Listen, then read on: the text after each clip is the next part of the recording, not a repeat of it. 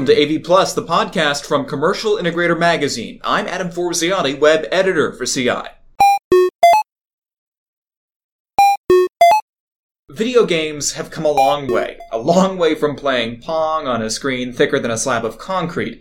They're more competitive now than they ever have been before, so much so that there's a billion-dollar industry surrounding competitive gaming called esports that integrators already have the skills to be involved with. All they have to do is get on the train before it leaves the proverbial station.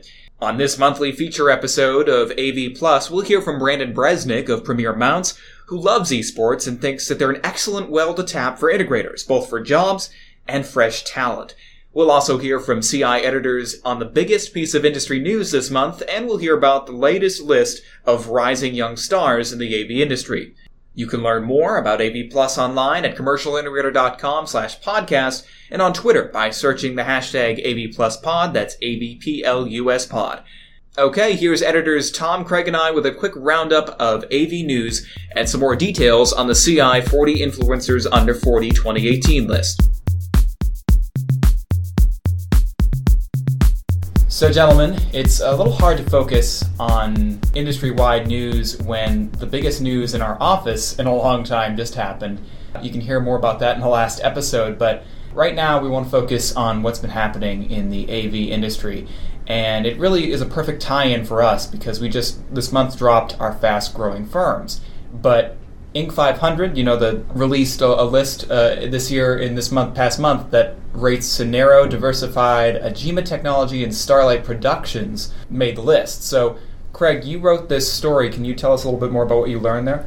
I think you summed it up pretty well. Those four companies are among the fastest growing firms, not specifically in AV, but in all of business among those that participated in the Inc. 5000 contest this year. I assume there's a fairly extensive application process that all these companies go through, but it's certainly a good sign to see these AV companies in the mix with other companies that are obviously pretty well known in industry. Yeah, I mean, like you said, there probably is a very significant application process, and I think one of the things that we learned in going through the applicants for our own fast-growing firms coverage is that there probably are a lot of AV integration firms that, had they gone through that Inc. application process, probably could have been reflected. And we definitely noticed a trend this year that there are a lot of AV companies kind of capitalizing on demand for folks revamping their office spaces and rethinking about the way they communicate. And in higher education, there's sort of a revolution going on in terms of distance learning, and that creates a lot of AV opportunities that a lot of folks in our audience are taking advantage of. So it is a pretty cool era for growth right now, I think. Of these four companies, we've written a lot, probably the most about Diversified, who was our integrator of the year a couple of years ago, and we've also written a fair amount about Cinero. I believe we had a profile on them a year or so ago. Yeah, so Cinero was on the fast-growing firms list this year, and they were also on the fast-growing firms list last year. And one thing I remember about the application last year was I didn't know a lot about Cinero until I read that application. And I was really impressed. And then I think maybe 2, 3, 4 months later, Cinero ends up on the cover of CI for that reason, because we started talking to them a lot more. And wow, what a really interesting company, and one that probably doesn't think of themselves as a traditional AV integration firm. But I think if people want to read our specific coverage of Cinero and the fast-growing firms coverage, or the profile that we wrote about them, I think there's probably a lot of things that they do that are pretty transferable to a lot of integration firms. Let's pivot away from news for a moment, and I just wanted to mention in the podcast today something about the 40 under 40, speaking of rising AV entities.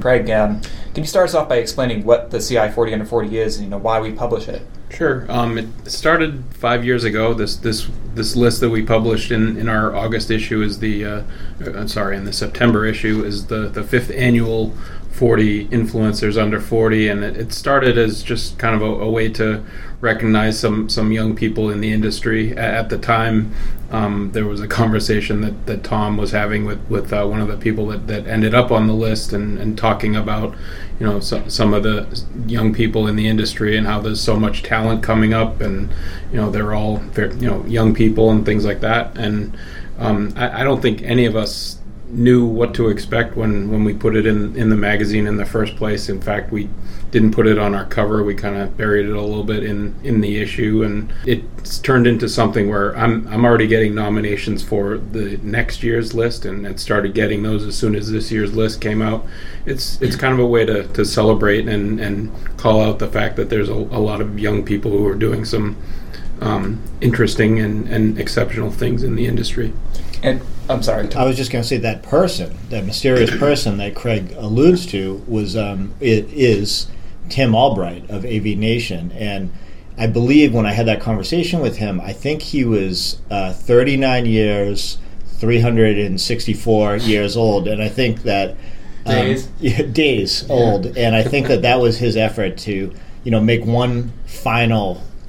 grasp at being youthful and under 40, and he succeeded, because he was on that list, and he'll always have that to treasure. Right, and kind of in honor of him, I guess we did include him on the list, even though I believe he was 40 or very close to it when the list came out, and even to this day we do include a handful of people that are exactly 40. So maybe the name is a little bit inaccurate, but perhaps Tim is our oldest under 40 ever. I believe he is, or he's very close to it, and he'll always be part of the inspiration for the list anyway. And Craig, aside from the actual list itself, you recently also wrote about how fast the 40 under 40 list is growing.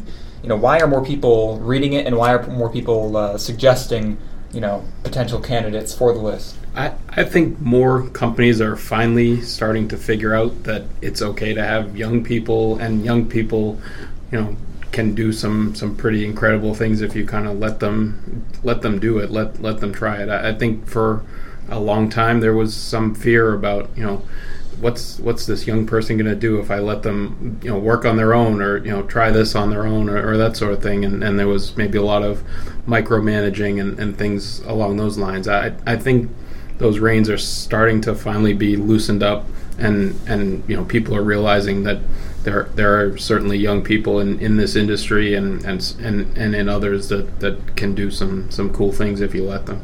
And for me, I think one of the reasons that I think that we do the 40 under 40 is the well documented recruiting challenges that the industry has, and at the root of those recruiting challenges, I think, is that young people don't really envision a career in AV. It's just not on their radar because they don't know about it. But when you highlight young people who are successful in their careers and are enjoying their careers and gaining recognition, I think it makes it a little bit easier for younger folks to envision following that same path. So that's another reason why we do it, is we just kind of want to, we don't want to perpetuate the trend that this is an industry for older veteran folks who are calling the shots, and in many ways those folks are calling the shots and are doing a great job, but we're trying to integrate more young people and reflect that, and I think that that's one of the big reasons we have this annual coverage. Yeah, and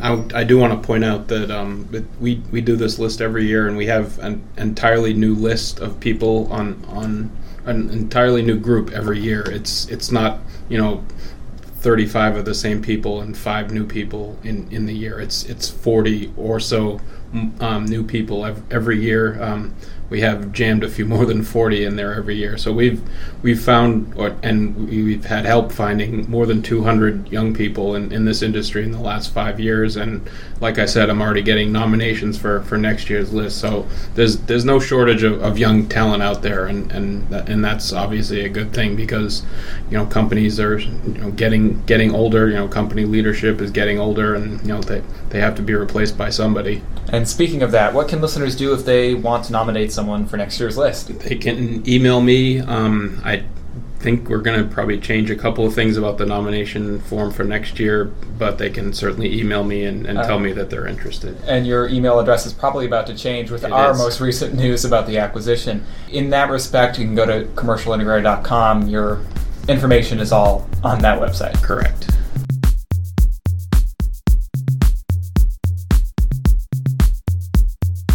Now, if you're a regular listener of this podcast, you know that I don't do sports. I'm just not interested in them. But I do have to respect the fact that, for many, watching them on TV or in person is, against all odds, a really enjoyable experience. So if you're more in the camp of our editor, Craig McCormick, who has Red Sox season tickets, you surely love going to see live sporting events. And if you're an integrator, you probably love people like Craig, because while live sports has taken a plunge in recent years with venues battling to keep butts in their seats instead of on their comfy home couches, large venue integration projects still need comprehensive AV. You could say that they need it now more than ever. But there is a live events market on the rise that sports and large venue integrators could take advantage of, albeit it's a very different kind of sports. Esports, for those of you who don't know, revolve around the idea that watching people play video games, and play them incredibly well, is actually very entertaining. At least for some people it is. Brandon Bresnick, marketing coordinator over at Premier Mounts, explains. How it differs from, traditional sports is, one is really fan engagement. You see the people who attend these events, they're dedicated, they're very technological savvy, they love going out to these events, and it's a really good place for people who connect and play video games online to kind of get together and understand something that they have a passion for. So I think the fans are a lot more engaging, a lot more passionate. And second, it has to be connected. So as esports evolves, fans need a way to kind of express themselves and keep connected with, everyone around them. So the interactivity amongst esports fans is extremely high. And some examples of this would be, for example, social media. Your average person who goes to an NBA basketball game or an MLB baseball game, they're not really going to be socially involved. They might take a couple pictures here and there, as opposed to those involved in esports. They may have their phone on them the whole time. They may be talking to their friends or talking, to the web about whatever event that they're at. So definitely the connectivity and the fan engagement are kind of what I see differ from traditional sports to esports. This is only a question I'll need to answer for some of you, because I can practically hear some sports-inclined folks asking, why? Why do people like watching other people play video games? And more importantly, why is this a potentially lucrative market for integrators? These players have just insanely high reaction times and are able to kind of play the game in a way that, someone at home really wouldn't be able to. So for fans to actually see the game that they love and the title that they're so engraved with, just being played in a fashion that's really cool and awesome, and you can do these crazy trick shots and pull off these crazy maneuvers and moves, that's what gets fans really excited. And the fact that a video game doesn't follow a necessary script. In esports, you have different matches and they're competitive. So obviously one team is definitely trying to beat the other every time, but in every match, something different happens. Someone either makes a game-changing play or makes a save for their team. And it really gets fans excited because you really don't know what to expect when you're watching an esports match. Everything is real time. So the reactions are real from both the players and the fans. And I think that connectivity, and the wholesomeness of just enjoying the game as a group is something that's going to keep esports kind of, there's just going to be a lot more content and everything kind of coming around it, and a lot more people who are advocating that it's just a really great event to attend. There are a lot of people who don't really take esports seriously.